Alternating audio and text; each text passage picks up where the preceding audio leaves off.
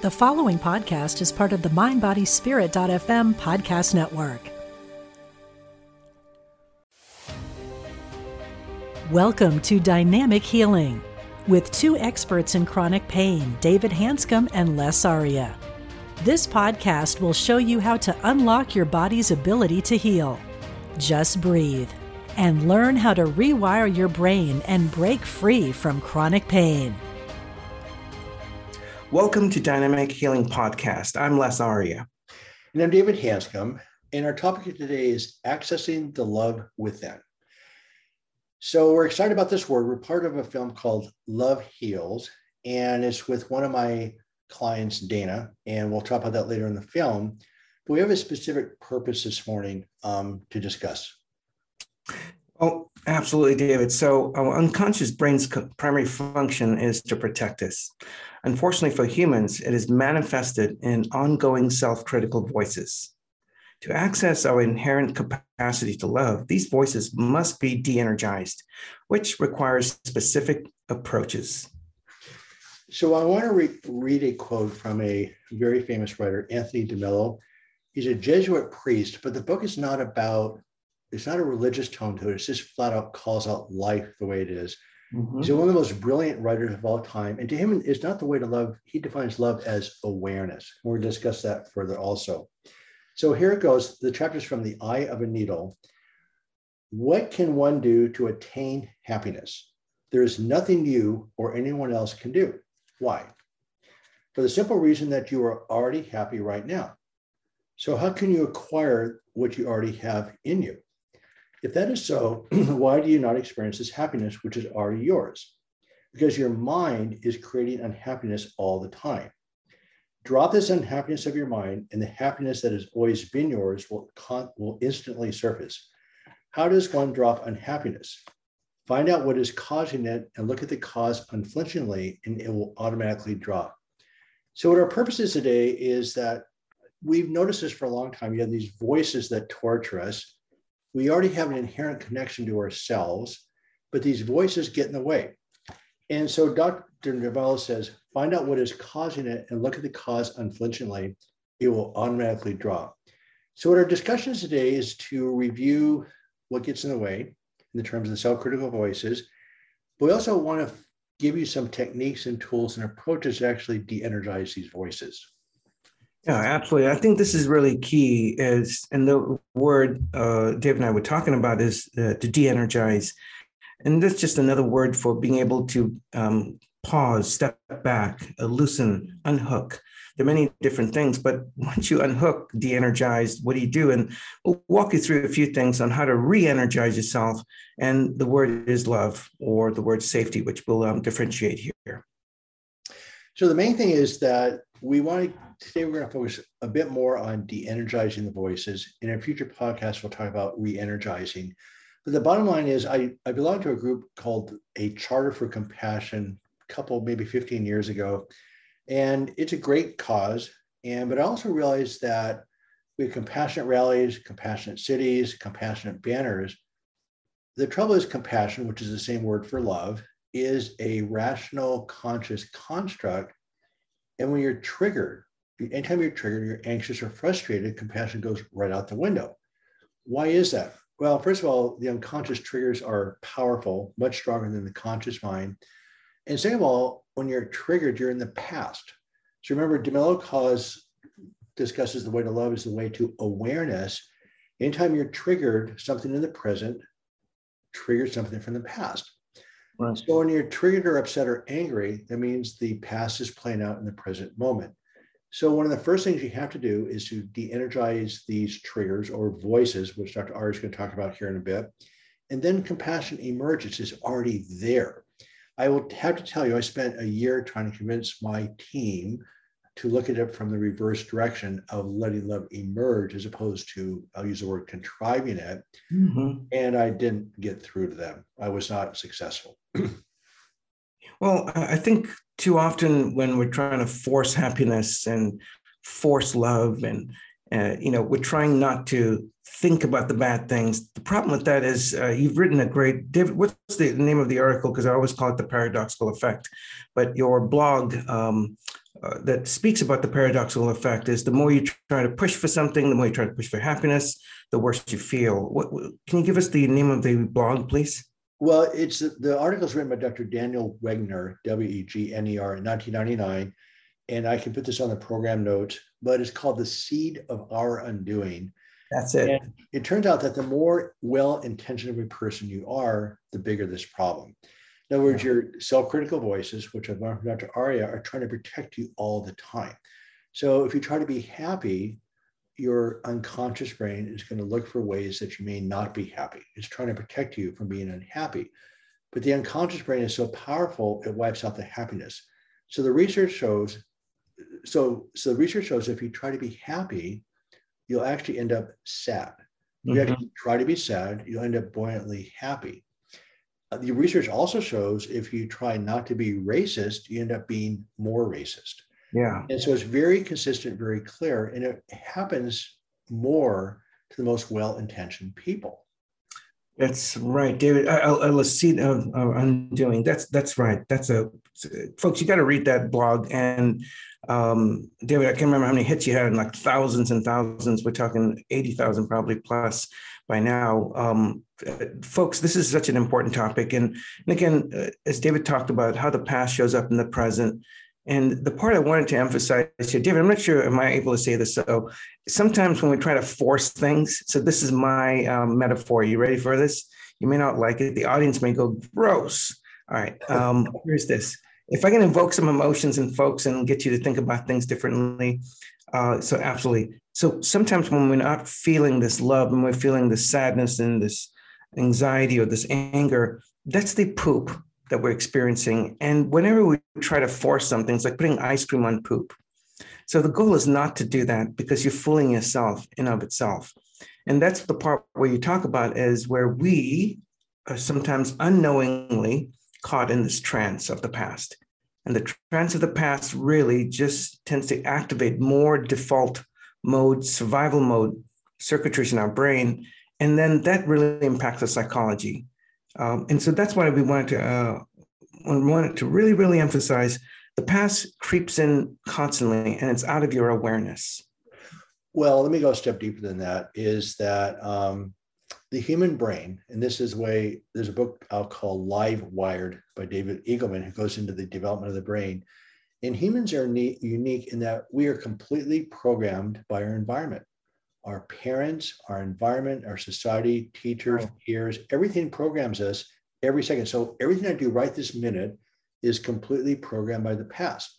So unless you are aware of what the past is, the past is always playing out, always. So you have to actually understand that the way all of us survive life is that we learn lessons from the past, we act in the future. It's called the predictive model of coding. So being really simplistic, I'm not going to put my hand on a hot stove or walk out in front of traffic because we've been programmed that's dangerous. Well, unfortunately, a lot of our perceptions of other people in life are based on cognitive distortions that aren't actually real, but they also get programmed into our brain. So we start living our life out based on our prior programming. You're ugly, you're fat, you're this, or this.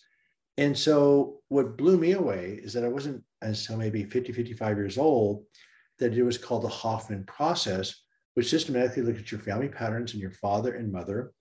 And if you adopt the pattern, and what I found out is that these patterns play out in your life every day, all the time. But becoming aware of those patterns that play out, then you can actually create your own. But what really blew me away is we try not to be something. You try not to be your father or try not to be your mother. The patterns are still running the show. They're called rebellious patterns.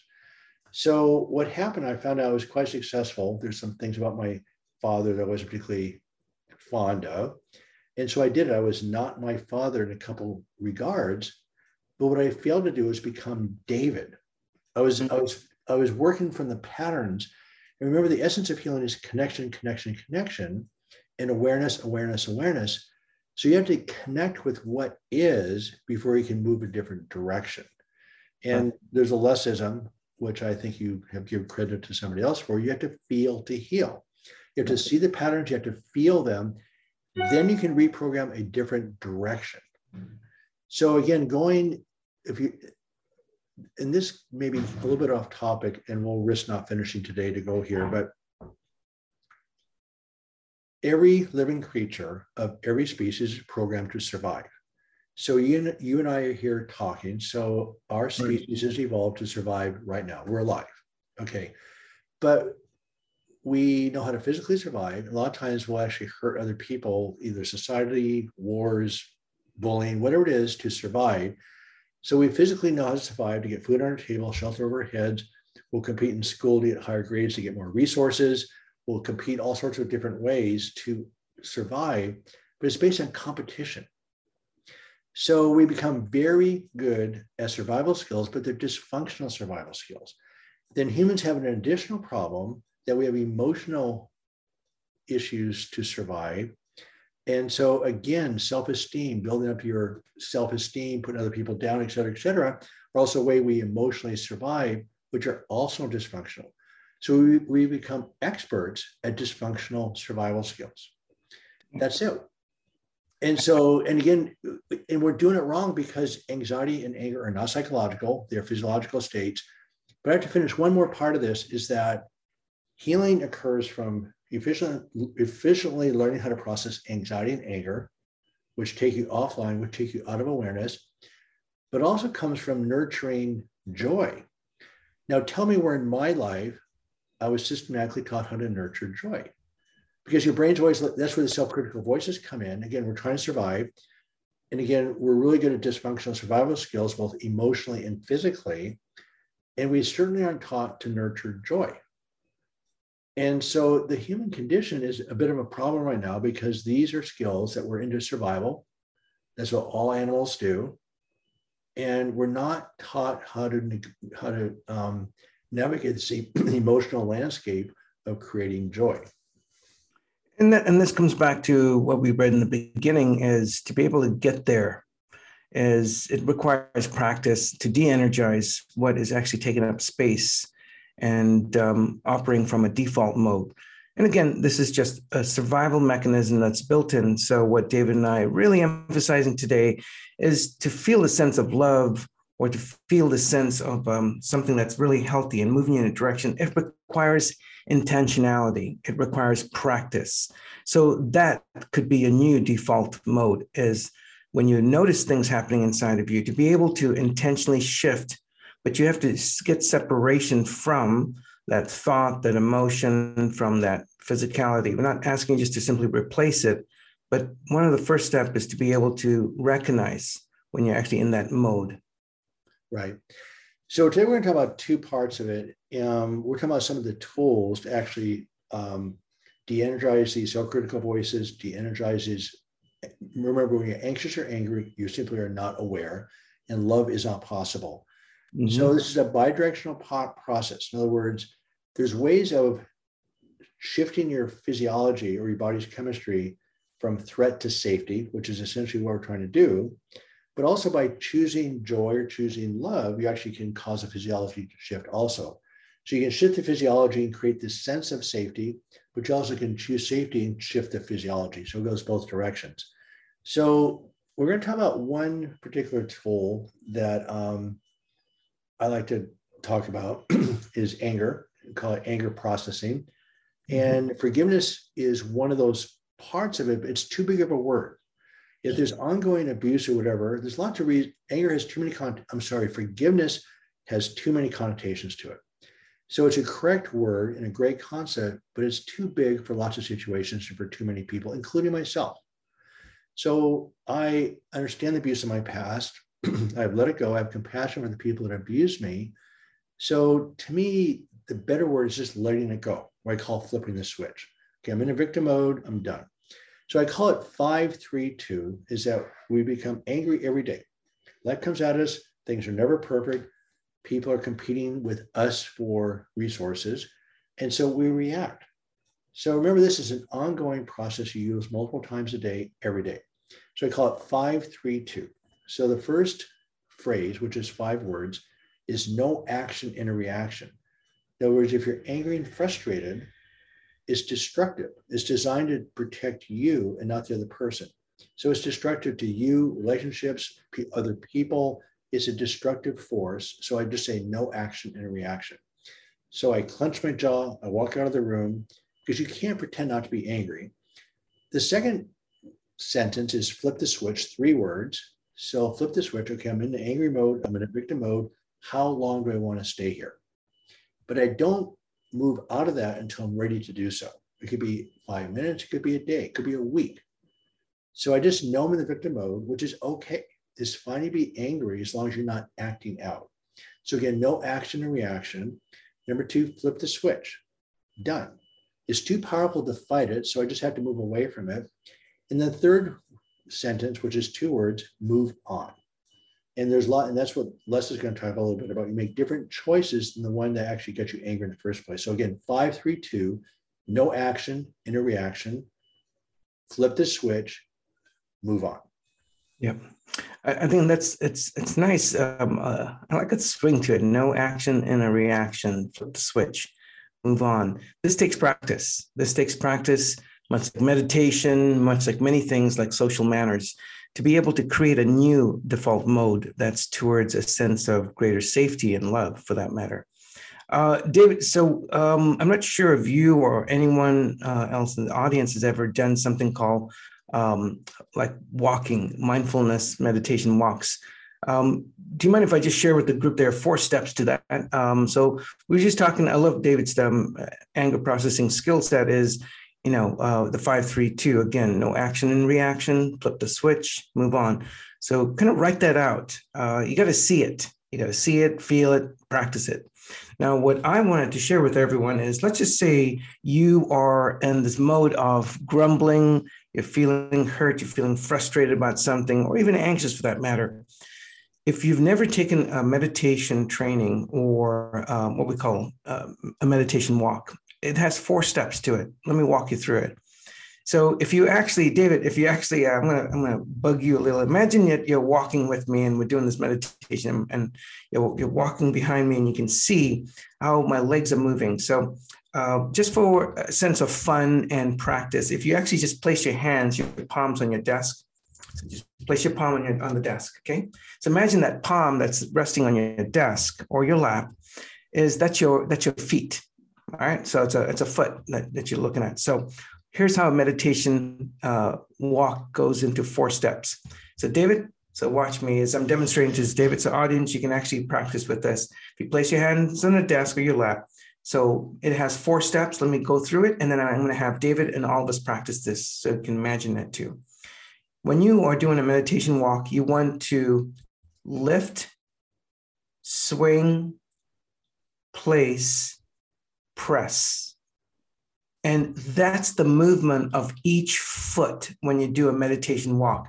So imagine your foot, your palm is the foot if you have it on the desk, and the desk is the ground that you're walking on. So you lift. So when you do a meditation walk, you lift that 1 foot up, swing, place, press.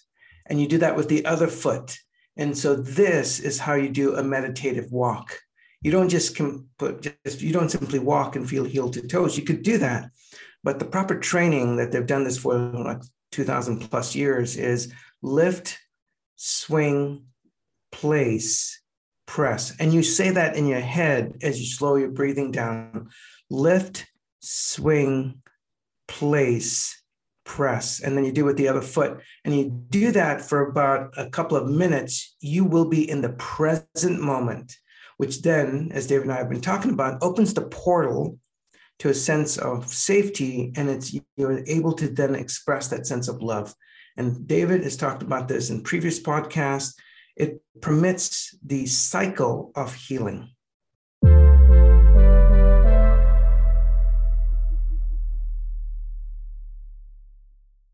Yeah, that's a great exercise. I like that. Anything that connects you to remember, the essence of healing, by the way, is awareness. And again, awareness is love. Love is awareness.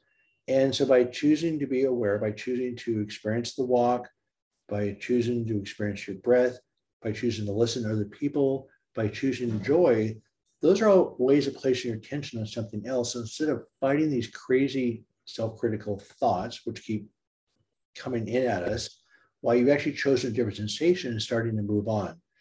So again, and there's also the phrase you used, Les, we've talked about in prior podcasts about catch, check, and choose. Right. That's another intervention. Aware that you're out of the moment, and then you understand how your relationship to that moment, then you choose a different direction. So I like to have you discuss what I've learned a lot from you on the acceptance and commitment theory is about the self-critical voices. And you talk about, we'll just review this again. It takes me a long time to really understand this in a way. I mean, I've heard it intellectually, but you keep mentioning, okay, so you're triggered. You're in a difficult moment. You're angry. You're frustrated. You intellectually know you shouldn't be here. Maybe your tools aren't working very well that day that you've used. And some days they won't, by the way. And so again, we're programmed to survive. That's our default programming. And it takes repetition to make your default programming a more functional program. But you keep asking questions, how do you wish to be in difficult moments? You're trapped by something, finances, pain, authoritarianism, whatever it is, you're trapped. And it's difficult. How do you choose to be? Yeah. And again, so it goes back, how do you choose to be is just another expression of what we call a value-driven behavior. It's a mental quality of action. I wish to be loving. I wish to be joyful. I wish to be kind. So you have that thought. It's a mental quality of action. And so it requires an action. So this is the part that is really hard for most patients and that I work with is they're like, I want to be loving, but I don't know how to be. And that's the part is how would you wish to be towards yourself and how do you wish to be treated? If you had a child and the child was crying and the child was angry, how would you show that sense of love? So when you make a decision to be loving or kind or joyful for that matter, it's a mental quality and it requires actions, maybe a kind word. It's maybe a soothing voice. It could be a rub in the chest. So an action must follow that mental quality. And so if we choose joy, so then the question would be is, all right, that's a quality. So joy is a value. How do I wish to express that? So you could have joyful things you could say to yourself versus you could say to yourself. This is why it's important not just to have the thought, but there needs to be action. And David, I'm going to give the audience some fine tuning here. One of the things that I tell my patients, and I run 2 large groups at the healthcare organization I'm with, is I tell them this over and over again, and it takes practice. When you wake up in the morning, set your coordinates. What does that mean? It means make a decision on how you wish to be towards yourself and others. Because when you wake up in the morning, stuff happens. You could get an email, a text, a phone call. You could spill coffee, the kids at home, unhelpful in-laws, stuff could happen. So when you are confronted with difficult moments, you already had chosen your value for the day. So this is why if you choose to be love, and just to let David and the audience know, last week, my whole theme each day was, how can I be loving towards myself and others during difficult moments? And it required me to say, do, and practice different things. So this is why it's real important for us to not just think about it, but put some action behind it.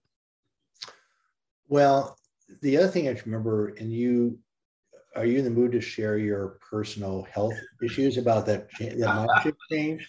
I love that. I mean, you talked to my wife last night, which I thought was a great conversation about that we use these self-critical voices to drive us.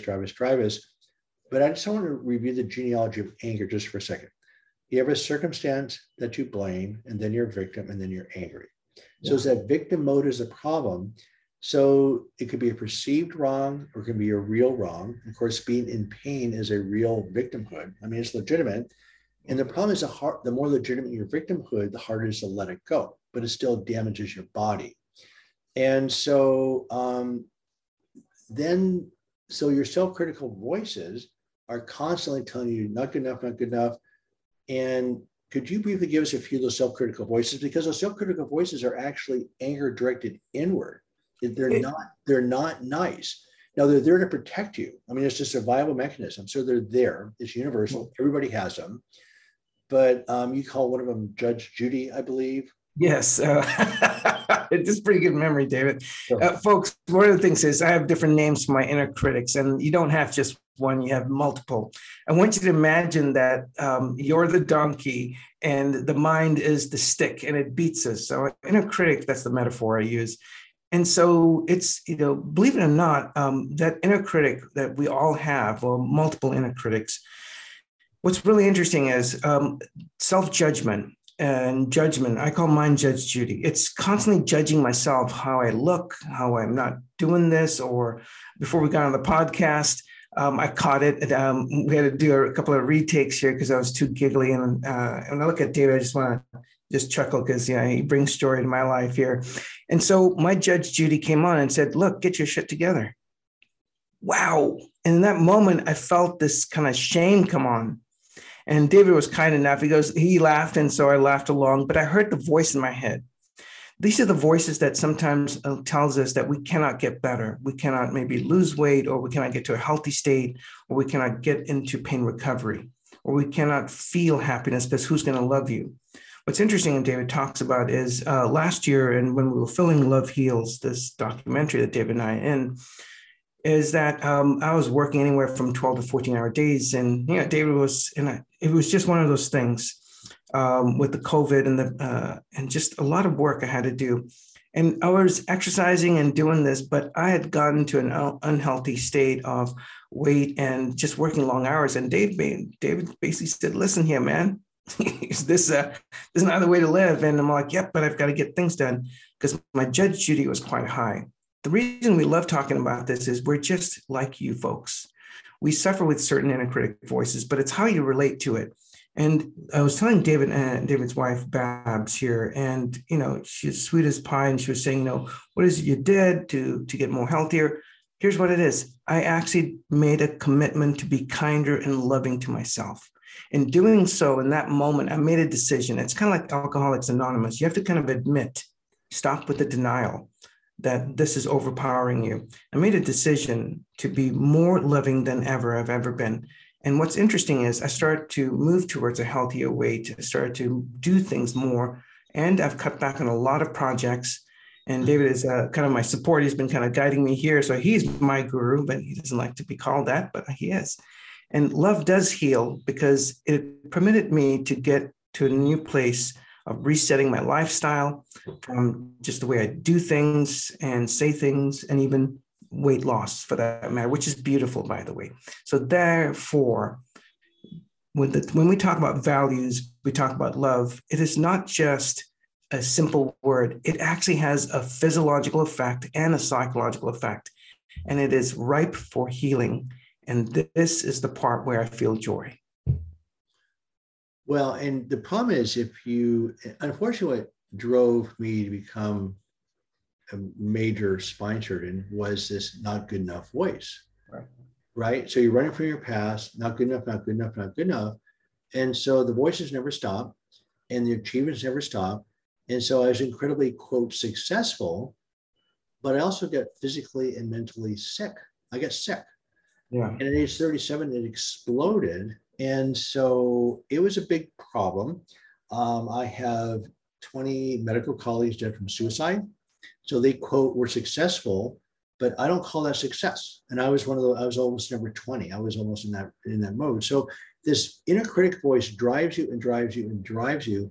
But the problem is that it takes up so much energy to run from that voice.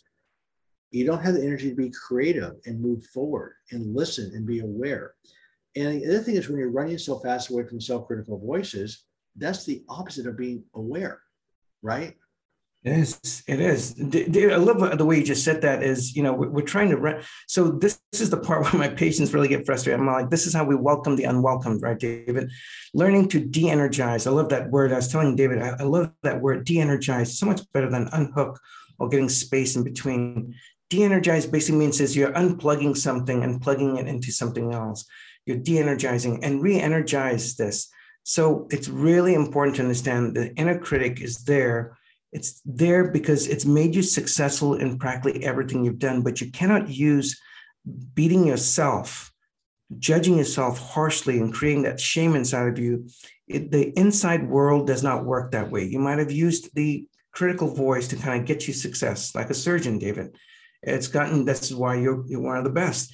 And so the point here is this, but when you're trying to feel the sense of peace and healing, when you've got chronic pain, depression, trauma, anxiety, that stuff does not work. So de-energizing the inner critics, again, go back to a different podcast. We go through catch, check, choose. We break it down. In fact, thanks to David, he's like, no, Les, we need to really decompartmentalize this and talk about it in each episode. So kudos to you, David. So audience, if you're still kind of confused or joining us for the first time, take a look at our other podcast when we walk through ACT, Acceptance and Commitment Therapy, catch, check, choose interventions on how to de-energize and to bring in more sense of joy, love, peace. And by the way, David, before I hand this back to you and as we come to a close here shortly, David, did you know this? An audience, as researching this, we have like over 34,000 kinds of emotions. 34,000. They've studied this. Who has the time, by the way? Wow.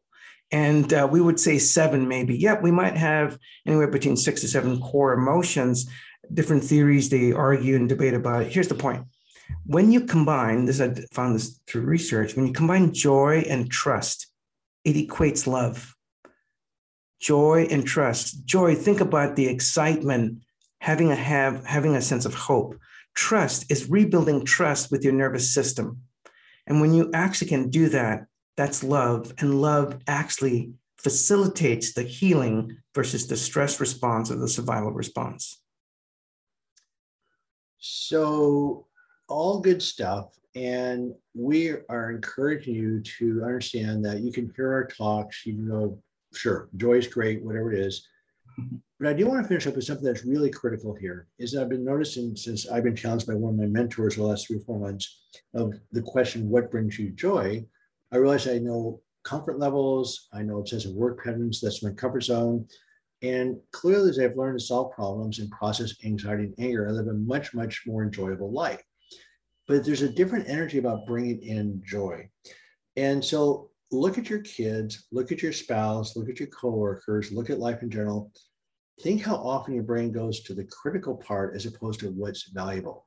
So your spouse triggers you or your kids trigger you, and all of a sudden you have them labeled or whatever. And it's not nice, but we do it. That's what our brains do.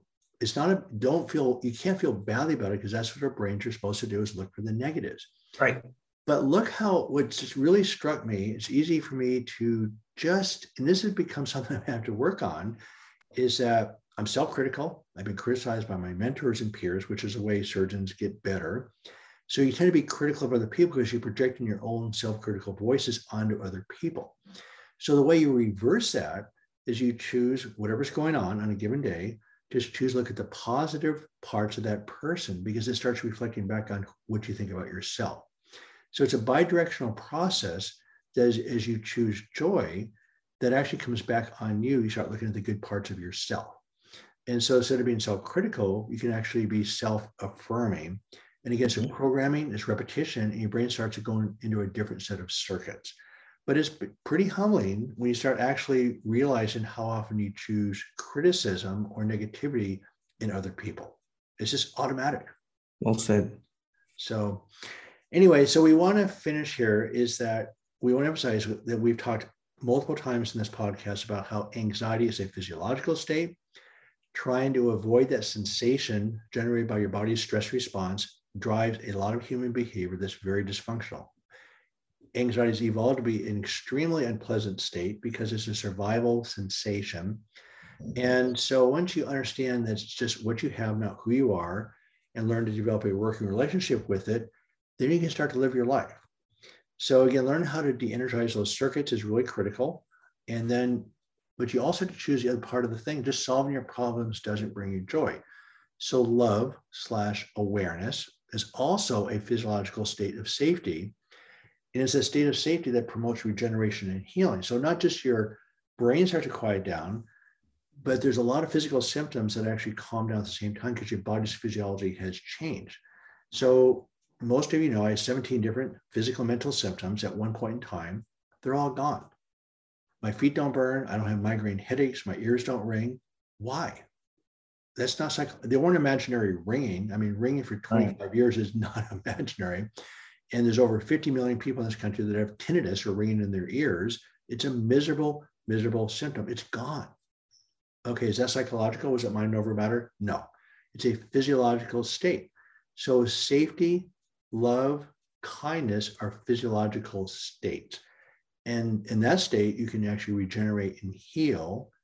And that's how you heal, is by seeking that state. So love heals is not a benign term. It's a very powerful concept, and it's really changed the way I look at life in general. It really is. And as David said, again, I want to really reemphasize this. If we often think of love as just a romantic thing, David and I are looking at love from a healing state.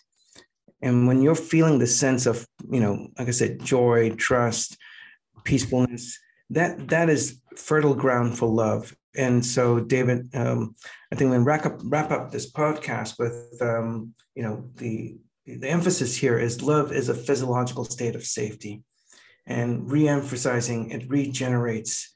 It helps us heal. It moves us towards the better us. And so it requires us to do this. Would everyone who's listening to this be willing to do this for the next 7 days? And if that's too much, until our next podcast, if you don't want to do the next 7 days, just choose one day, today or tomorrow, and you wake up and say, I'm going to choose love over something else. You are intentionally making a value-based decision. Remember, you think about it, now how do I express that love? Through words, through writings, through actions. Make a decision today that when you have a difficult moment, how do you wish to be? Love, because that's a physiological state of safety, which then impacts your psychological states and then feeds it back into your body. And that is really important. That's the kind of medicine that we need to be practicing more and more. But as David says, it takes practice. Also, want to take it one step a little bit deeper is that, okay, so you're going to wake up today and you're going to be triggered by somebody, probably your partner or your kids. Okay, at that moment, who do you choose to be? So you look at your kid who just really irritated you and you go, what do I love about my child? Instead of focusing on the negativity that this person is lazy, doesn't clean his room, this, and this, look at what you love. And guess what? It's going to change everything. And again, it won't happen after just one time, as less as it takes repetition, but choose joy, choose love, choose awareness, but become aware of what your brain automatically goes to, which is criticism. So, but the other thing that I haven't talked this over with Les, this is one of my strongest thoughts on life in general. We're going to do a couple podcasts here shortly on what love is not. Yeah. And the common version of love that we hear in songs and music and movies is a positive transference, which is actually not love. It's actually the opposite of love. It's a transference. And we're talking about anger being a negative transference. The common concept of love is actually a positive transference. That's why love and hate are so closely related, because they're transferences.